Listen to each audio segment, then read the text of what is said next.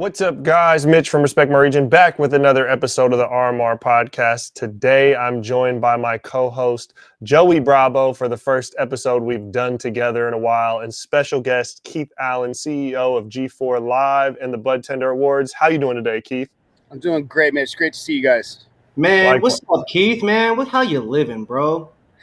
Living good, man. Just coming off the weekend, getting ready for G4 Live, just about 6 weeks out. And at this point, we're just in it, man.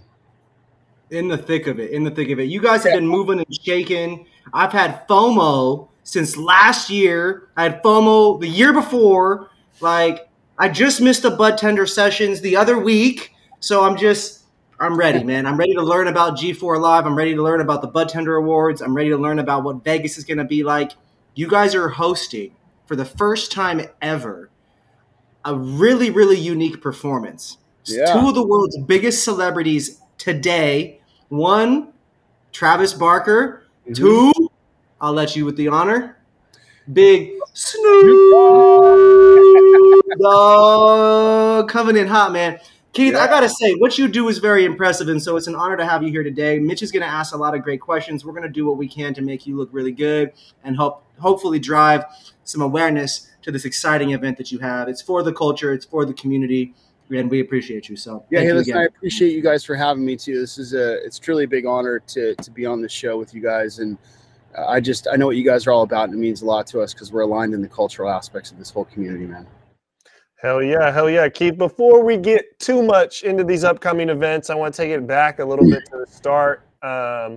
You've had a very interesting journey in business, starting as being a producer, event production, talent management, booking, a lot of things around entertainment, to now CEO of multiple companies, involved in cryptocurrency, the cannabis industry. Can you give me just a little bit of insight to your professional journey? Yeah, well, listen, I think that in retrospect, everything always seems like it's some part of a big master plan, right? But it really was just, it was me just being really interested in a lot of really cool things. And I can't really do anything unless I'm really passionate or involved and excited about it. So, for me starting off I was in college, I was bartending, and I heard the craziest pickup lines in the world. So I started writing them down, and then I ended up writing a book with my roommate called 101 of the World's Most Effective Pickup Lines. And we ended up getting on a radio show called Loveline at the time, which was nationally syndicated. And long story short, I ended up selling over 100,000 copies of that book out of my apartment. And that just made me realize that there was some really fun things to do other than just going the traditional routes. I was a pre-med student. I was going to be a doctor. I still love science to this day, but obviously I made some different career choices, and that just kind of went into everything else. So yeah, I got to be passionate about things I do. Man, I love that. And so what was the transition to going from kind of the entertainment world to the business world? Was that something that naturally happened? Was it something that you've always had this business aspect that was kind of in the background of entertainment, or what did that look like? Well, I think a lot of people could probably relate to this. I think generally speaking, you've got business minds and you have creative minds, right? And left brain, right brain. I'd always been very fascinated with business because I think when I was younger, it was just kind of like I wanted to make money. I wanted to kind of carve my own path and what have you. But I was very much a creative. I was very involved in the creative side of things. I just wanted to learn more about business. When I got into artist management, it was as a result of me. I was producing the Action Sports World Tour on CBS.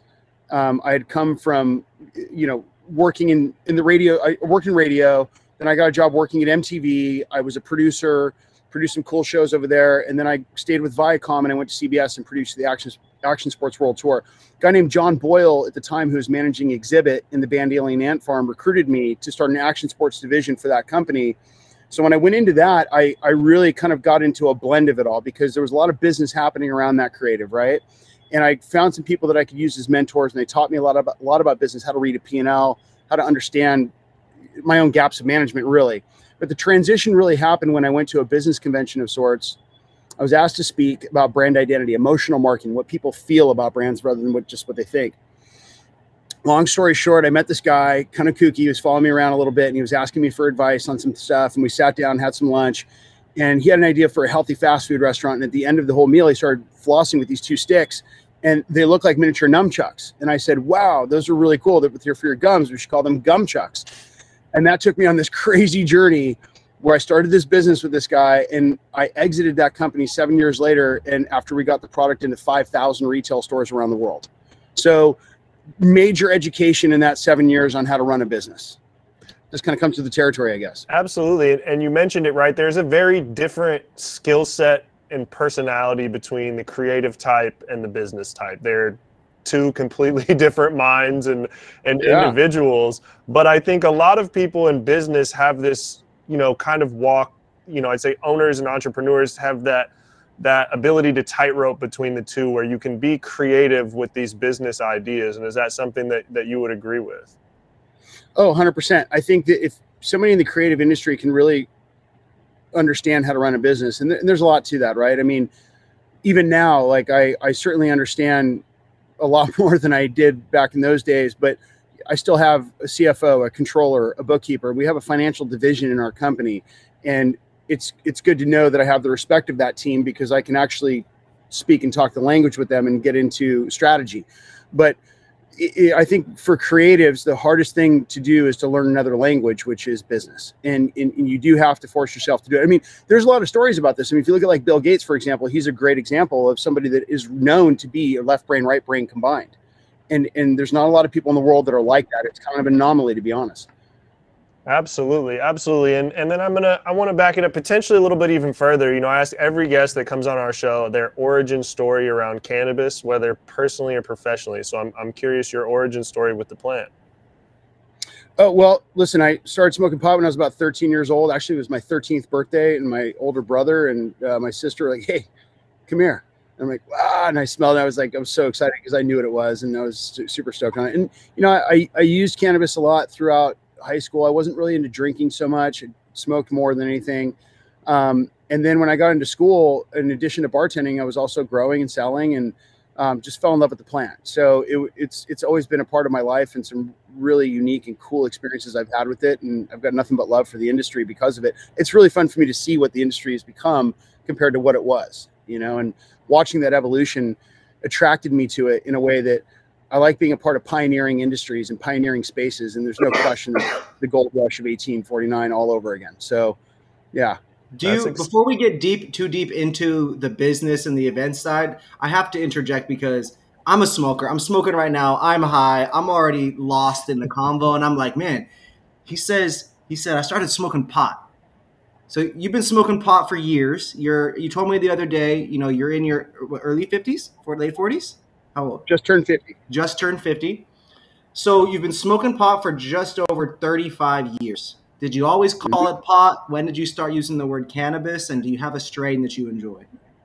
Okay, so I'll reverse engineer that. Strain I enjoy, anything with high levels of limonene. I like mood elevators, limonene, myrcene. I've found that some of the best strains that have the highest limonene and myrcene would be Diamond Dust. I like the Vegas brands, Vegas strains, Cookies Vegas. I love Paul at Redwood. He grows that stuff for those guys. He's got great boutique genetics. I started calling it cannabis when I got into the industry more, because I'd always called it weed or pot or whatever, flower. Flower was actually one that we didn't mention, but I started calling flower when I got in the industry, just because I feel like there's such an interesting dynamic between the suits and the OGs who come from, my friends from Humboldt who, were growing back in the day, who I was connected with. And, it's just such a different space now. Right. And being politically correct in this space has its level of importance depending on who you're talking to. So you can actually have a conversation with them that speaks their language. So Agreed. I don't know. I kind of chameleon, just depending who I'm talking with, and it's not even thought, it just sort of happens. That's so funny.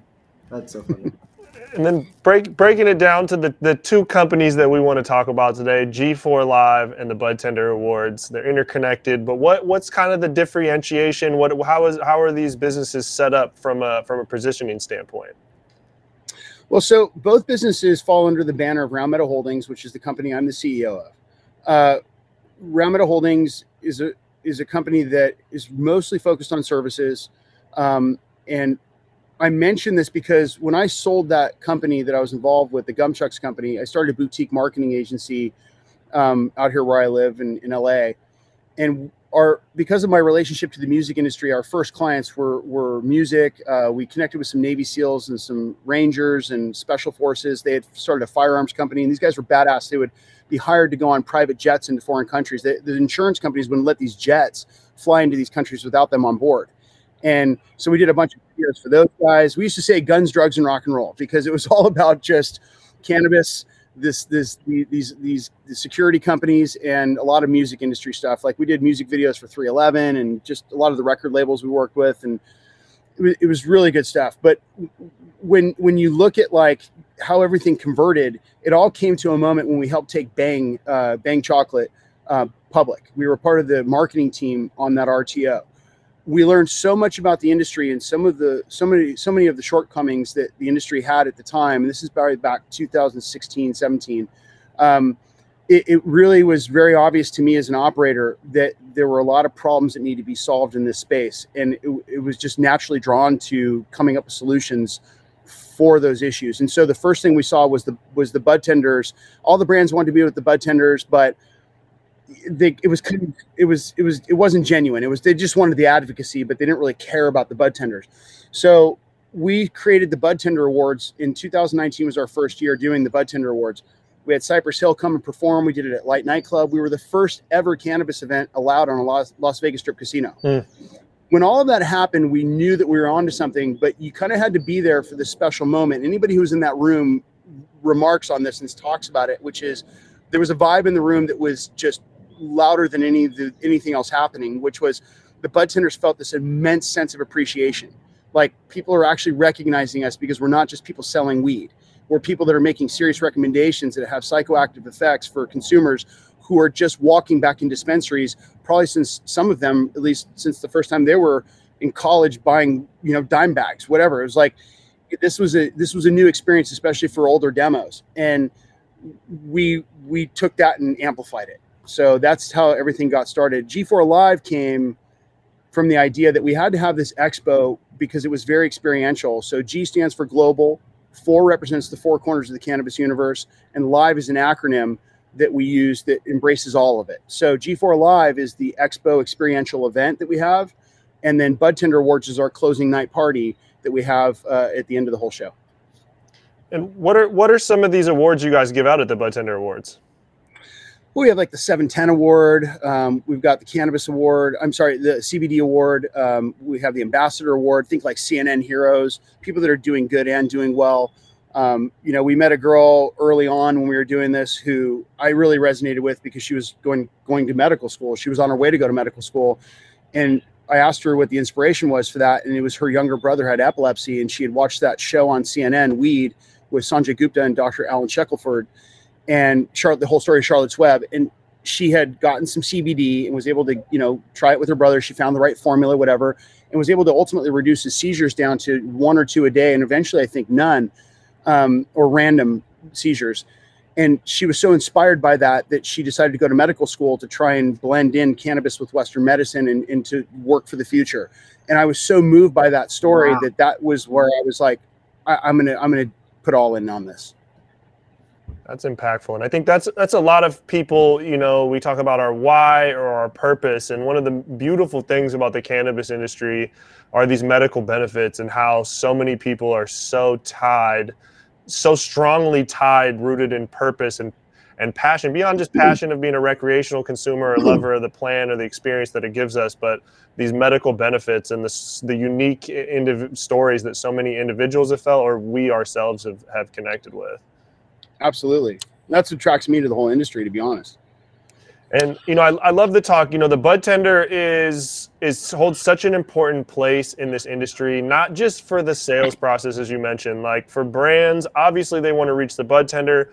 That's their best line of defense in terms of upselling or getting their brand known, their value propositions communicated to patients or consumers, or sell through at industries or at dispensaries. But it's also, the medical consultants and the people that work with these people and help them educate and understand the education behind cannabis and the different products and the different reasonings or applications for these products. So how much of this focus, at G4 Live, there's obviously this education component, this celebratory component. This award show, there's so many different things going on. How important is it that each one of those moments gets their shine and right place in the event?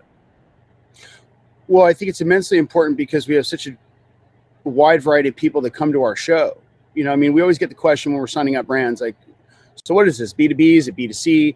And it's interesting to me, the question is more interesting than the answer, which is like, you're defining it as B2B or B2C, but the one thing I'm very cognizant of, and I'm sorry if this offends anybody in our industry, but I think that the cannabis industry is just smoking its own shit and swimming in its own pool of shit. It's like everybody's just talking about their hype and how great they are, and most of these people are living off investor dollars. We already know that it costs $1,700 to produce a pound of flower in California. You can only sell for $1,000, and you're going to be working off of terms that could be up to 6 months. There's so many issues with this industry in general. But when you talk about the education shouldn't just be on the different effects of different products in the space, but also how to grow an industry. And so our whole approach to that answer is, how do we be more inclusive? Like, I invited Champs to be a part of our event. I gave them some square footage for free on our floor. Kushstock. Like, we've reached out to just about everybody in the industry, and there's some people that didn't respond, and that's cool. That's on them.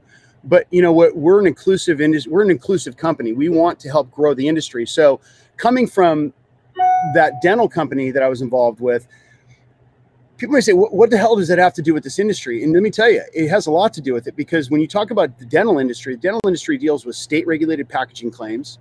It deals with logistics. It deals with the FDA. It is a class 1 medical device. You're dealing with so many of the same things that the cannabis industry is dealing with. And until the cannabis industry wraps its head around the idea that this is a CPG industry, which stands for consumer packaged goods, and we will be dealing with all the food, drug, mass club channels, your Walgreens, your Targets, your CVS's, your Kroger's, that's where this industry is headed for it to succeed and at the levels that we all want it to. So when we talk about education, for me, it's way more than just the plant. It's about, what is this industry doing to professionalize and endorse and embrace best practices? I don't see a lot of that. Absolutely. And something that Joey and I have found, Respect My Region at its surface level is very consumer facing, whether you look at the events we've thrown in the past or the content that we produce, at a surface level, it very much seems consumer facing. And that's, a question a lot of people ask us. So what's your audience like? Is it B2B? Is it B2C?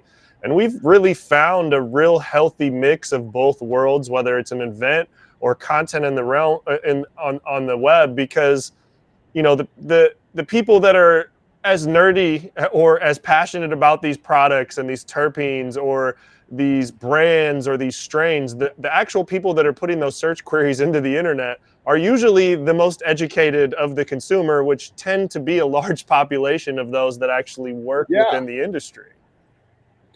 Well, yeah, and that's what it's like. I went to ICBC in San Francisco, I don't know, a few years back, and I was with Nick Hexum from 311. He's a good friend of mine, and Nick is, 311's done a lot in the space. I think they're kind of, they're a great band, but they're kind of a cannabis band too, right? And it's like, I remember being in the room and listening to one of the hosts talking, and it was all about anti-suits. And it was really shocking for me to hear that, because I was like, well, okay, I get it. Like, we don't want pharma coming in here and trying to take over our industry that we're all pioneering and fighting for. But at the same time, there has to be some sort of a collaboration with the mainstream market leaders and thought leaders, right? There has to, I'm not talking about pharma. I'm talking about just people that know how to run businesses. And listen, that's not our main focus as much as it is a part of it all. But when we look at the space and we look at the growth of the industry and the consumer influence, it really is. I'll give you an example. We brought on one of my dearest friends. His name's Paul Gomez. And Paul Gomez is the founder of Hurley. And when him and Bob Hurley sold to Nike, they hired Paul to be the global brand manager for Nike, Converse, and Hurley. He did that for 11 years. And he, just built the community. The number one selling Nike shoe is, your Air Jordan. The number 2 is the SB skate shoe. Mm-hmm. And that was all from the idea about building this community. In fact, not to go too long on this, but let me tell you a funny story that Paul would tell if he was with us. It's like, he was really good friends with Mike D from the Beastie Boys, and he's a former music manager. And he put a Billabong t-shirt on Mike D for Rolling Stone magazine. And I will not get too into the politics of this story, but I'll tell you one of the principals at Billabong called up Paul, and he's like, what the heck is Mike D doing wearing a Billabong t-shirt on the cover of Rolling Stone? And he's like, well, you don't get it. Like, this is a culture. It's a community. It's like, this whole thing that just because you don't live by the ocean doesn't mean you don't subscribe to the community. So I would translate that into just because, and that's why they started Hurley, by the way. Hurley came from that notion that like this is a community, and that's why it was so successful. But I would also say that it's the same thing for cannabis. If you compare those two stories, or compare the story of that compared to cannabis, it's like just because you're not someone who knows the industry and all the terpenes and cannabinoids and you can rattle them off with all your knowledge of it all, doesn't mean that there aren't people that can benefit from cannabis or just love to smoke it, or in edibles or whatever their choice of injection is, right? It's like, Absolutely. just because people don't understand it the way you do doesn't mean that there aren't a whole bunch of people out there in this country, in this world, that want to understand it better. So we have a responsibility as an industry to educate people about that. Yeah, I love that. And I think Joey had heard a little bit of that story from you the other day and was relaying it to me. I did a post on LinkedIn today about skate culture and its relevance to cannabis culture of being a subculture, and how mainstream America got a hold of it. And some of those things are bad, but it's also created, it's propelled the industry forward where people can get paid an incredible wage for this sport. The sport gets recognition along other things where the stigma has been broken. And just, without that consumer and corporate infrastructure, the sport would have died. It's made skate parks better. It's made so many things about the culture better. We're going to see the same thing with cannabis. It's an inevitable change to the industry. There's some things that you can't like about it. There's some things that are worth fighting for, but there's also like an understanding that it's inevitable and kind of getting with the program and working with it. But I want to take it back to the event a little bit. This year, G4 Live, the Bud Tender Awards are going to be at Resort World in Las Vegas. Yeah. What is the importance or the impact or the potential impact of having this as a venue in Las Vegas? By the way, I'm not being rude and not looking at the screen, and I'm on my phone because I'm going to pull something up and show you here in 1 second. So let me just enter this password because you're going to want to see this. I'm always sensitive to that. Like, you're looking at your phone and we're talking. We're doing an interview, right? The impact of doing this at Resorts World. Okay, so I have to say, I have so much love for the MGM team. Everybody in Las Vegas that works at MGM. We had our first event and our second event at Mandalay Bay. I cannot thank those people over there enough, from Ernest Stovall, Stephen Martino, Ryan. There's so many people over there that were so hugely helpful to us. But with COVID, it shut down pretty much every event that they had for 14 months. And a lot of the people that had priority over us filled in the next year. So we had to move away from MGM. The next best choice for us was Resorts World. And when I did the tour of Resorts World, it was with a hard hat and, going through the construction zone. I mean, they still had I think they had some slot machines on the floor, but it was wood floors and cement. People we did the dirt tour, really. And I got to see that hotel kind of coming up as we were planning our event. And I really learned a lot about what was happening in the new evolution of the new Vegas, right? And Resorts World was a really great choice for us because they have 3 different properties on there. You got your Hilton, your Conrad, and your Crockford, different levels. You kind of have it's almost like your Four Seasons or your JW or your Hilton hotel.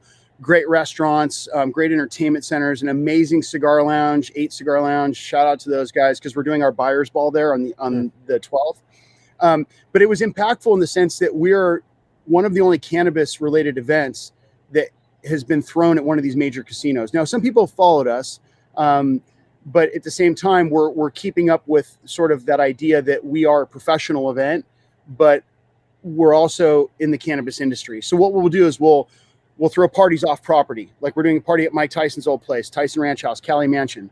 And those guys are incredible. So we get to do parties there where we have consumption and people set up tables and there's fire dancers by the pool and all kinds of amazing things. But being in Vegas at Resorts World has been a really amazing experience for us. Also, our convention is actually at the convention center, and they have an underground tunnel that goes to Tesla activation that goes from underground at Resorts World to the convention center, and you just pop up above ground and you're right there. So that's huge for us because then people don't take cabs and Ubers. Yeah, you just end up at the convention center. I didn't even know about that. That's I think that's new then, right? Along with the construction. Yeah, no, it's the boring tunnel. Yeah, they just completed, I believe, and just in time for our event. That's so dope. That's fire, and that definitely is set to be a great event. And with this, right, we've talked a little bit about it, but it's so much more than an expo. and tying all these different elements together, what was the, what's the thought process that goes into making sure all of these different components can happen, these off-site venues, the transportation to and from, like how long, what's the lead time of producing this scale of event? I'll put it to you this way. Our event this year goes May 12th through the 14th. The 15th is a Sunday, and on the 16th, when we get back to the office, we'll start planning next year. It takes us a year to plan this thing. Listen, I won't tell you the number, but it's a very big budget that we throw on this. We spend a lot of money. I believe that we do things I don't just believe, I know we do things in a way that nobody else does. And I'll tell you specifically what that is. When you come to our event, a ticket is $389. There's a bunch of 20% discounts out there, but let's say you do the 20% discount, which is coincidentally $311. You get access for all 3 days of the show. You get access to all the parties. And we also feed everybody who comes into the event. And when I say feed you, it's not box salads and $20 bottles of water. It's catered food and it's gourmet. I mean, we serve everything from chocolate covered bacon to frittatas for breakfast and street tacos for lunch, snacks in between. We have barrels of ice throughout the whole event filled with bottles of water, Gatorade, Red Bull. We have open bars. We have DJs. It is very much a party during the day at our show. So when you come to our convention, it's not the traditional trade show. In fact, if you looked at our map for the trade show from directly above, like straight down over it, it would look like a bloom because everything centers around the middle of the show, not the entrance where all the big brands are usually are at other shows. We bring everybody to the middle of the show, so we create direct traffic throughout the whole event. We do this intentionally so people get kind of lost in it. We have lounges. I know Weed Maps is going to be there this year. They're dressing our lounges and putting up neon lights and carpets and all kinds of cool stuff. We have Mike Tyson's coming. He'll be there on Saturday, walking the show. He's got a booth there. Bunch of other things happening with Mike too, which I'm sure we'll talk about in a minute. Mm-hmm. But it's an event like no other in the space. It's experiential for sure, and it's and the reason why we do that is because we help stimulate everybody being in a great mood, and people write paper when they're in good moods. People do deals. Yeah. That's important. Joey and I've been to God knows how many trade shows and expos at this point, and it's a great point of having the entertainment in the center. The last large marijuana conference I went to in Vegas, I won't name it, but I didn't even see 95% of the floor. I walked in, I went to the press booth, I had a couple meetings set there, and I hung outside and I met people, but it was like I walked in, it was so overwhelming, and there was no singular reason for me to really go anywhere other than be overwhelmed. So I didn't really go, anywhere. And I love that attention to detail where it's like, hey, if we bring everyone to the center for the value that's going to be for the vendors and the booths, right? That's going to create this circular motion of people checking things out, seeing things from a 360-degree angle rather than just what's right at the entrance. And there's a lot of thought, I'm sure, that goes into that. Listen, I'll tell you what, when I went to MJ last year, I first of all, I don't have anything bad to say about any other event at all. Again, it's inclusive. Like we want to support other events. So I'll mention this. It's like I go to MJ and it's like the one thing I think that was kind of an afterthought for them. I know it wasn't a part of the original planning. At least I don't believe it was. Is that secondary hall they had kind of off to the left when you walked in, and that's where Cannabis Talk 101 was, and that's where the Hall of Flowers hall was. And I thought that was the best area of the whole show. So the Hall of Flowers piece that they had there was so cool because it was like an activation within the show. And then right across from them, we had Cannabis Talk 101. Now, Cannabis Talk 101 is doing the same thing at our show. They're bringing out their whole set. There's going to be live interviews. And in fact, we put that right at the entrance. So when people walk in, they see all the big lights and the cameras, and it's just cool. But yeah, having stimulating visuals and audibles, and we've got the Pop Brothers at Law coming and doing the Shut the Fuck Up seminar, their STFU seminar. So we do a lot of things like that to really help kind of stimulate people wanting to hang around and just do more at the event. Yeah, and I want to back it up a little bit to Tyson. You mentioned Tyson being there, and I know the Pound for Pound award is going on, and that caught my eye. So I'm kind of curious the details around that specific piece of hardware that a brand could take home. Well, listen, first of all, I really love the guys at Tyson, and I'm not trying to just say that for any reason that has anything to do with our business. This all happened in the most organic possible way. I've been friends with Kevin and Mark over at Tyson, Kevin Bell and Mark Skubish, for a few years now, and we did some stuff with them early on when it was just Tyson Ranch, right? And when they converted to Tyson 2.0, I kind of knew about that as it was happening, and I was really excited about it. I found out about Mike Bites before they came out. I think it was Uncle John, who's a super cool, fun guy that hangs around, with the guys, and he came up with this idea and collaborated with everybody, and it was just fun to see the culture of how they built it all. But when I was talking to Kevin after New Year's Eve party that we had with them, the next morning, because we crashed at that place, and then the next morning we're all having breakfast, and I was talking with Kevin. We were talking about doing something special for G4 and the Budtender Awards, and we came up with this. We started riffing, and we just came up with this idea, and before you know it, an hour went by, and we were just done. It was done, and we had this idea to do the Pound for Pound Award, where people can submit strains. So a grower can submit a strain, and we're only doing California and Nevada, even though they operate in 18 states. And by the way, we have people coming from 39 states, so it's not like it was just for the purpose of this award. But the Pound for Pound Award is people submit their strains, the bud tenders vote on it, and then Mike picks the final strain. He's going to get on stage at the Bud Tender Awards this year on May 14th. He's going to give out a trophy, a 1-year contract, and a heavyweight belt to the winner, who will then be able to further develop and name and distribute the strain through Tyson 2.0. That's super dope. It's a big deal. Yeah, that's super dope. Yeah. Wow. So this is open to any breeder, or is this licensed brands, or Yep. who qualifies to enter for that?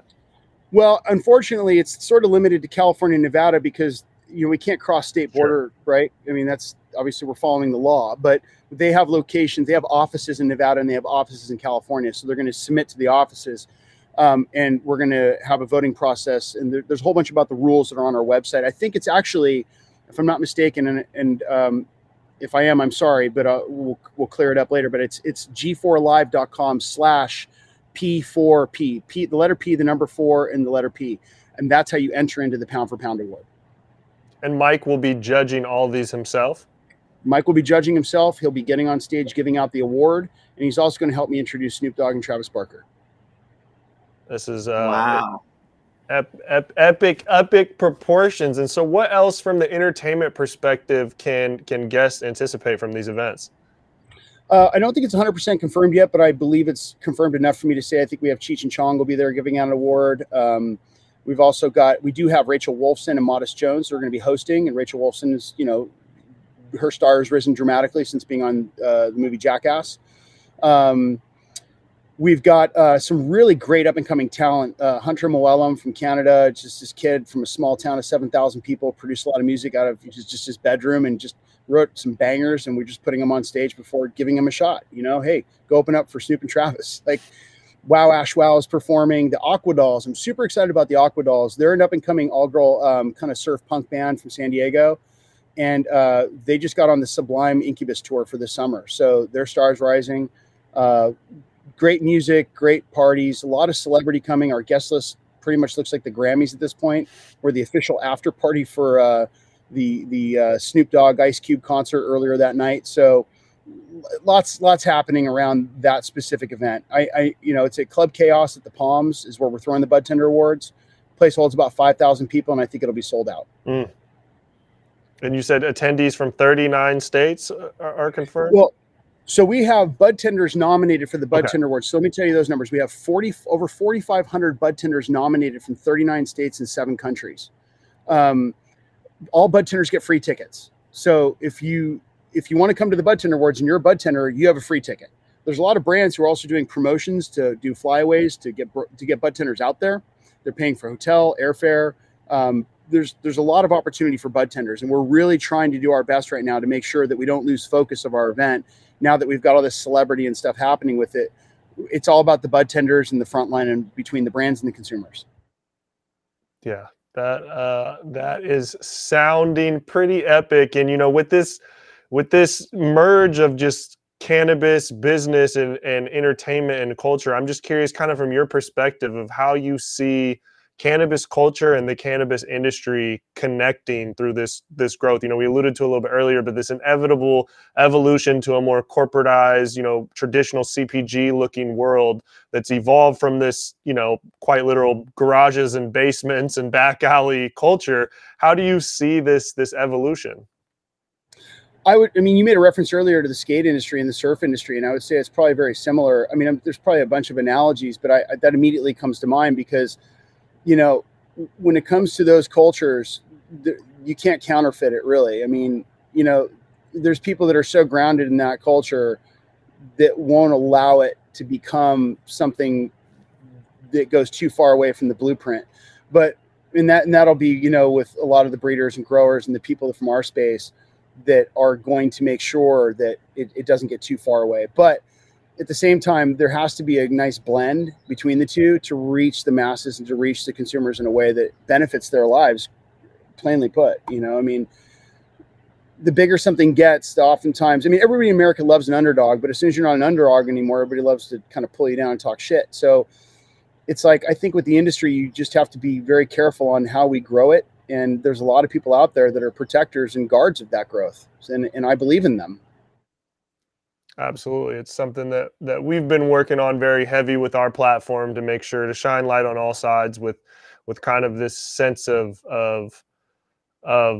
you know, just pride in making sure that the culture is preserved and that the right people are placed in the right positions. It's not something that we always see, but it's something that I think a lot of us can unify and fight for. You know, with this legalization that is sweeping the nation, we just saw the MORE Act pass. I mean, it's probably going to fail at the next step, but it's making a good headline for right now and at least getting the conversation propelled forward. What are some things that you think the industry is still missing? I don't even know how to answer that in soundbite. My God. Oh, wow. Okay. Well, I'll use that as a segue and a plug. How about that? We have, I think marketing, advertising, communications is one of the biggest sore thumbs, if you will, that I have seen that's problematic for the industry. Because look, I mean, if you look at your Facebooks, your Instagrams, Google, TikTok, Twitter, Twitch, it's all I reference it to sort of back in the day before, you know, cable TV. It was like, those are the networks, right? And they're heavily regulated and monitored. I mean, you listen, when Mark Zuckerberg's speaking to Congress, it's over. So it's like all the data mining, everything that happens from that. So having a really good platform for marketing and communicating your brand's unique selling proposition and your core competencies is really critical right now, I think, to the consumer markets. So we are actually lifting our social media platform in May, and it's called G4 Plus. I happen to have it right here on my phone. So this is G4 Plus. And if you look at it, you can kind of scroll through all these different lifestyle interests. You can kind of, you know, it's just like Instagram, really. There's me smoking my cigar, just did a post. You know, I mean, you can do all kinds of really cool things if you look at the hamburger menu on it. But this app right here also has a feature on it called Studio, which is right on top. And if you click on Studio, you'll be able to stream TV shows. So we've been acquiring shows that are content related to cannabis. And we're really providing a consumer-facing offering. So the whole point of this is to be a consumer resource to the cannabis industry without crossing any lines on, you know, the integrity of what this industry is trying to accomplish by growing. So we're trying to amplify this, edit and amplify. It's a big phrase in our lives. And that comes from Paul Gomez, you know, and Paul is heavily involved with us community building on this side. I think that's what the industry is missing most. And I think that we are working very hard to provide that solution for not only the industry, but mostly for the consumers, which then helps create this more cyclical effect and it grows. That's a really big growth factor right there, is communication. Absolutely. And do you feel like it kind of, a lot of the lack in that is kind of the positioning and on the side of the brands and kind of the people leading the industry, or is it the marketing channels or a mix of both? I think it's a mixture of a lot of things, honestly. I mean, you know, everybody's kind of afraid of what's happening right now with cannabis not being descheduled. I know everybody's trying to make that happen. I don't think it's going to happen on this pass. I don't think you're going to get the votes you need in the Senate, but I think we're working closer to that, and I think it's going to happen. I mean, listen, nobody knows. Nobody has a crystal ball on that. And in the meantime, what are we doing to help, you know, to grow? And these are the things that we're focused on over here with G4 Live and the Bud Tender Awards. Starting with the Bud Tender Awards, we're honoring the bud tenders. We're helping to show the bud tenders that are involved with what we're doing that there is an opportunity for growth in this space for you as somebody who's a communicator to the consumers. It helps the industry. And on the consumer side, we're really helping to align in an environment where people can get questions answered. And there's so many new product offerings that are coming out everywhere. It's like there has to be that level of education.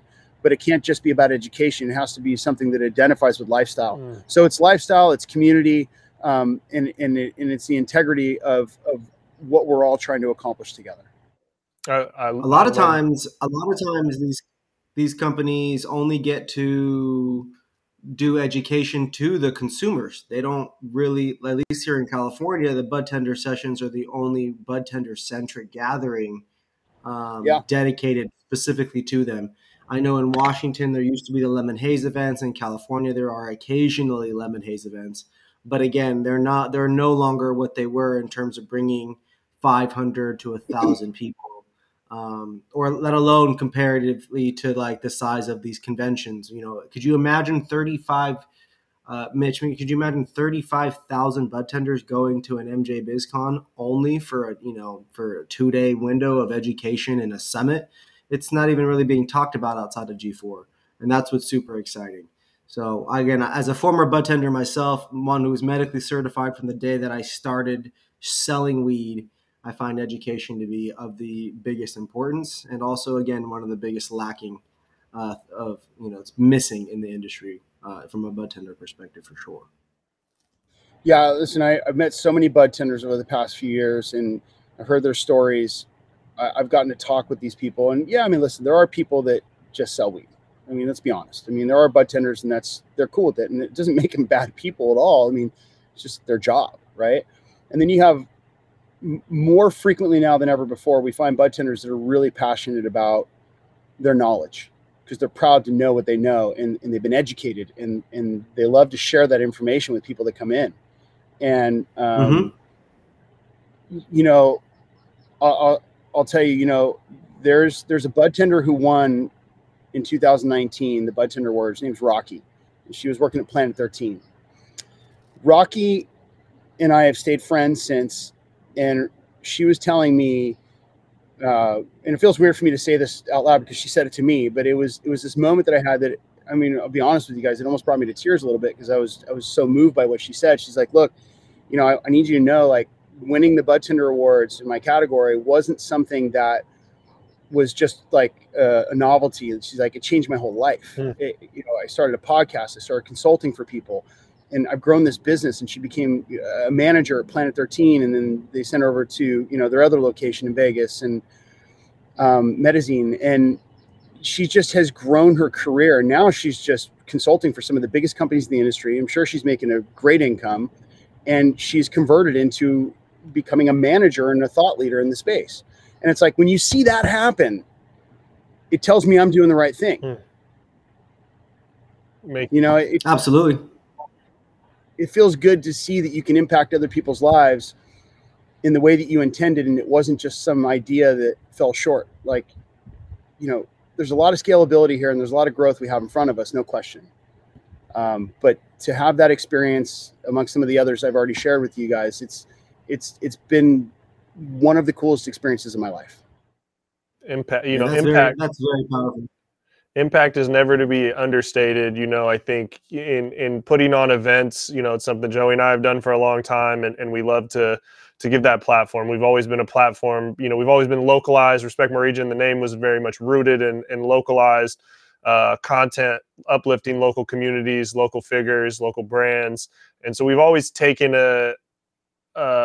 just again, another sense of pride in just providing opportunities for people, let alone creating entertainment and great spaces for people to congregate and share ideas, but also providing, opportunities and platform. And when you make impact, you know, when you can insert impact alongside a good time and making business happen, you know, I think that's a winning trifecta right there, the triangle offense. Yeah. Some of the best businesses come from that. You know, I mean, look at Elon Musk. It's like Tesla, SpaceX, I mean, and a bunch of other things that he's involved with. It's like the guy just did what someone said couldn't be done, you know? And it's like, I love the pioneering spirit, man. I mean, even you guys, look what you're doing here. It's like, it's not like there's not other podcasts out there, but you guys are more into podcasts. You guys are in an events coordinating business that actually connects people, and the idea that social media and PR can blend, and you amplify people's messages, and you do it in a way that is authentic and in a way that I think really connect. I think people are smarter these days. People these days are just, as a society, we're a lot smarter. We can smell out the bullshit. Most people can. And you can tell when people aren't being authentic. In fact, if anybody, not that this is one of your questions, but if anybody ever asked me what the best business book I would ever say to read is there's two. One is a harder read because it's very deep, and the other one is just a really fun read. And one of them, the book I'm talking, Authenticity. It's a Harvard Business Review book, but don't let that fool you. It's just anybody can read it and get something from it. Authenticity is amazing, and also the book Gung Ho. I know of Gung Ho. I haven't read it, but I'm going to have to add those to my list. And I didn't have that question down, but I'm glad you asked that because I very much nerd. I'm not a big reader. I love to have suggestions for people because I think reading and books can completely change people's lives. You know, it's so impactful. For sure. Man. And so, you know, another question I wrote down that I wanted to ask was, in your opinion, as someone that's thrown a lot of events inside and outside of cannabis, what are some of the things that you feel like are important for brands to connect with an audience at events through activations or through booths? I know there's a lot of variables at play and a lot of, you know, there's so many different things that can be right for one person and wrong for someone else. But what are some of those key pillars or components you feel like that people need to pay attention to fully leverage their presence at events? My answer is a little bit layered, but I want to give an authentic answer. Is that getting someone to try your product is not enough. You have to understand what your market wants different than what you think they want, right? I'm a big fan of questionnaires presented in a fun way, win something, and no more than 3 questions. I'm a fan of the number 3, and it's hard to condense it into 3 questions. But there's a phrase in the CPG industry, which is pull through, right? And when you get pull through, it is when way back when I got really fascinated with this idea about consumer psychology when I was running the dental business. And I was a part of this study with Harvard Business called the CDJ. CDJ stands for Consumer Decision Journey. And the best way to describe this is if you look at an illustration, kind of like this funnel, right? It's really wide at the end and it kind of narrows down when you get to the center point. On the outside of this, there's 4 touch points along that CDJ. 1 is investigation, 2 is engagement, 3 is advocacy, and 4 is bond. When people are investigating things, it's important to have something out there that you feel is going to identify with your market. And you can't do that unless you understand what they want in the pull through. Asking people what they're looking for. What are you most interested? Do you like indica? Do you like sativa? I don't know. I'm thinking crazy questions right now, but it's like, do you use cannabis for sleeping? Do you use it for rest? Do you use it for getting high, just to have fun? You need to understand what it is that your market is most interested in and how you can serve that with your unique selling proposition. Then you get engagement because people will try it. You don't get advocacy until they bought it a second time. You need 2 touches on this. Once you get advocacy, people will start talking about it with other people and go, hey, I really, like I did. I was talking about the cookies, like cookies in Vegas. They've got a great product. I love it. You know, but I'm talking about it and I bonded with it because I'm sharing with you what I like most. That's different than an advocacy. I'm sharing with you my passion for it. That's a bond. I will keep buying that product every time I go to that store because I bonded with it.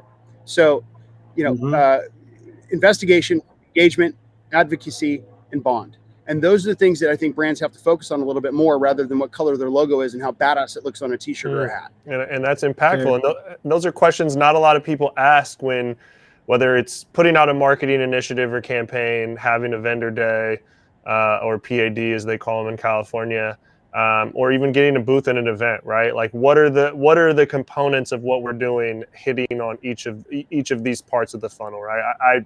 I describe a funnel. I'll butcher it probably off the top of my head, so I'm not going to go into my points, but very much similar. You know, I think I break it down to the 3, right? Like awareness, consideration, and then conversion. You know, of like a sales funnel, and so. Either way, it's very similar. There's different aspects of it, and it starts very broad and it gets narrow. And a lot of people don't understand when they're doing something or think, it's not understand, but think with that intent of I'm doing a campaign or I'm building a booth. What part of the funnel are we touching? What is our purpose with this? Or how many parts of the funnel and what different parts of our engagement or activation are going to guide people through this funnel, right? And I think just being very intentional with that, you know, the simplest thoughts that transcend industry and business, right? Just applying that to anything, I think, can be impactful for any business.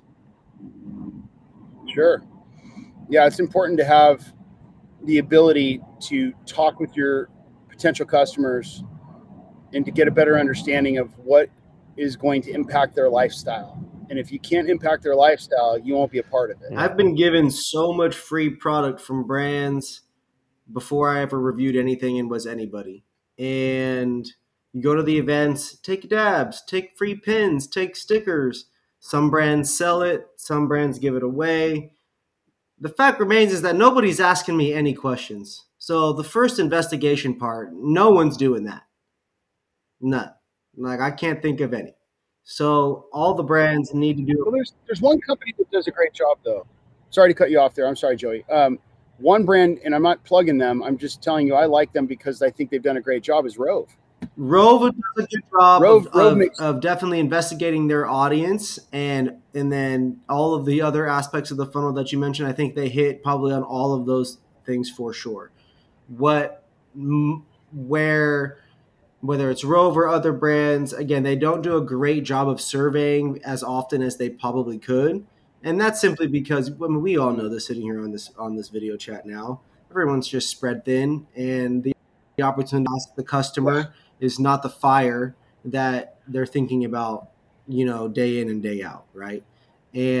But we know that that's definitely an area where all the brands can improve, right? Is, again, doing a better job of not just surveying, but I would also say, if I'm going to get something for free, you've definitely got to acquire some information from me. You definitely got to get me to follow you somewhere. Hey, where do you follow us? On Twitter? No, yeah, already? Okay, cool. Instagram then. All right, cool. Then connect me on LinkedIn. Oh, you don't have a profile? Make a profile. I'll give you 10%.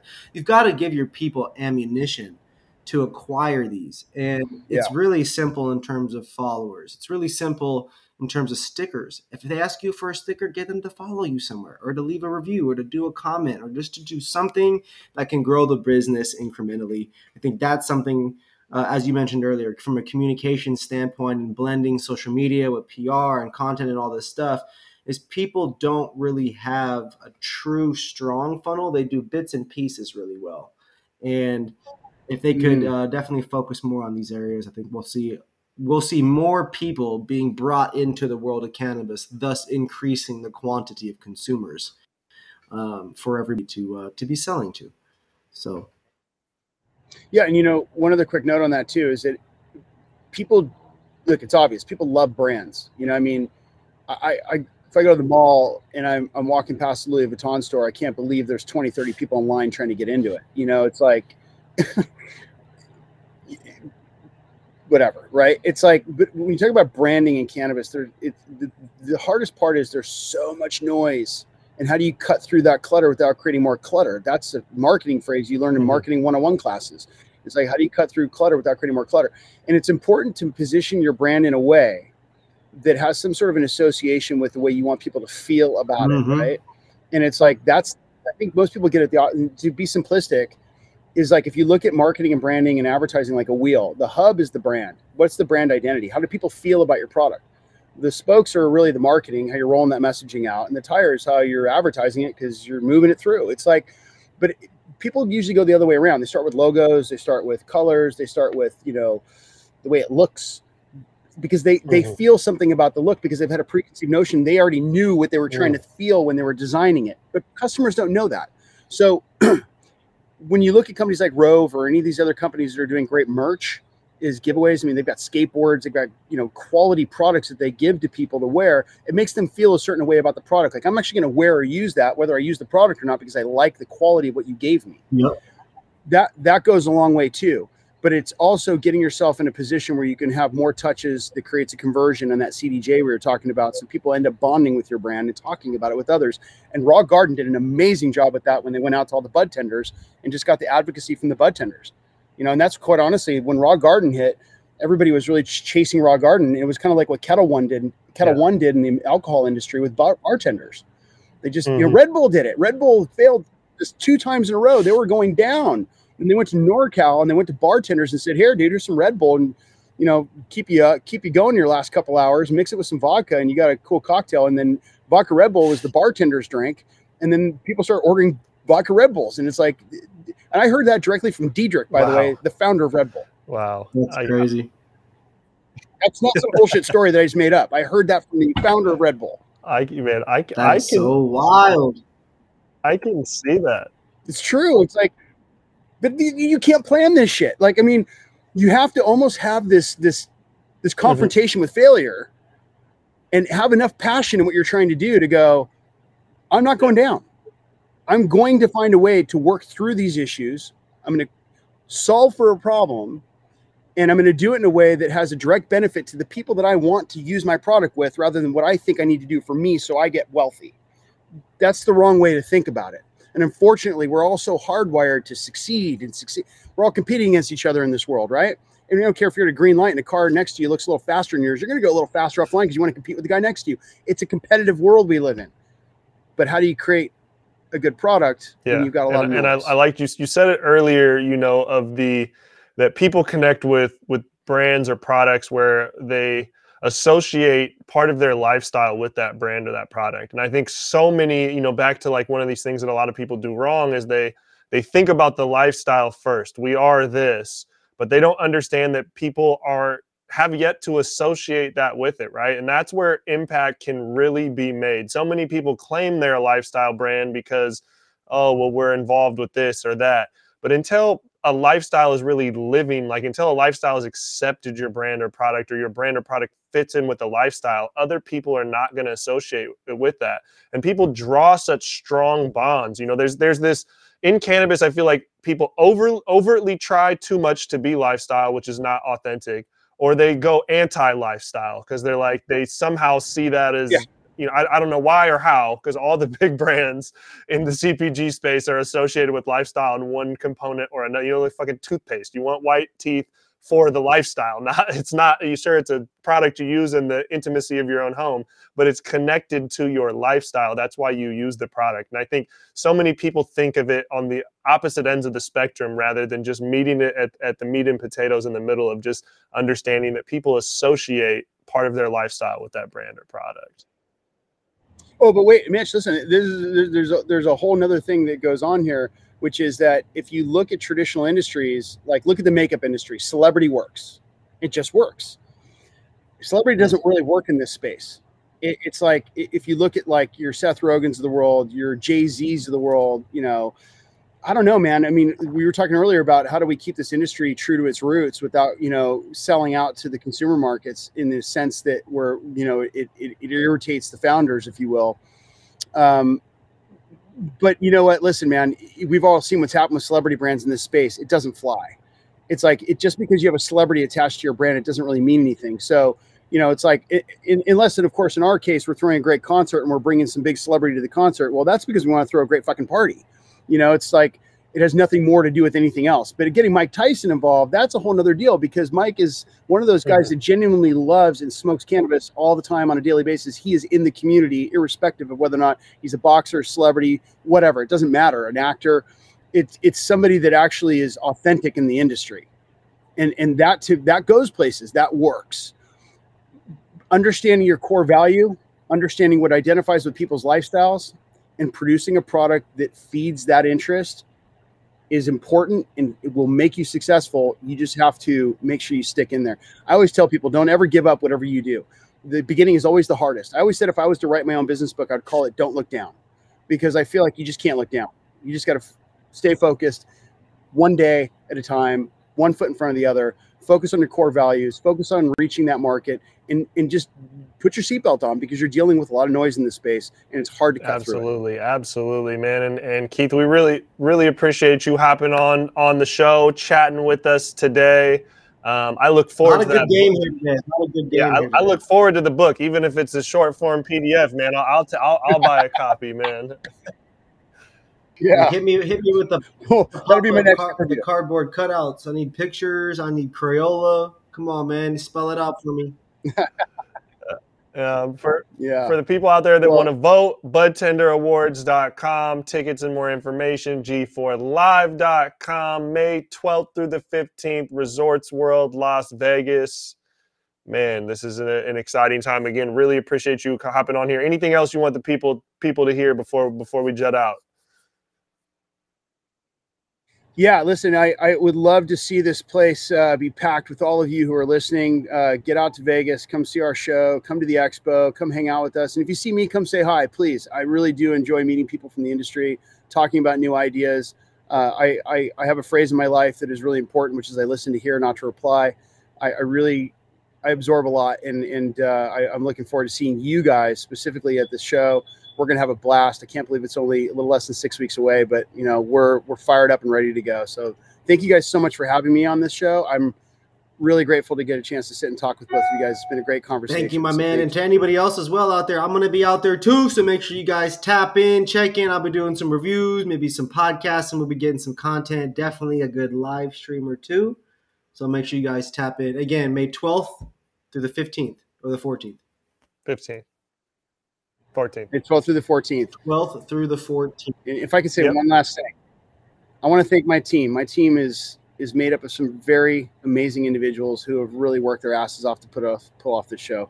I mean, I'm the one representing everybody from my team on this call with you guys here, but yeah, I had to do that because my team is amazing. Shout out so thanks, guys. All right, this is the RMR Podcast, episode 33. First time me and Joey been together on this in a while. Appreciate everyone tuning in. If you're on YouTube, subscribe. If you're listening to this on Spotify or Apple after we already uploaded it, subscribe, follow there, tell a friend to tell a friend. If you got hate, let us know in the comments because we want that feedback as well.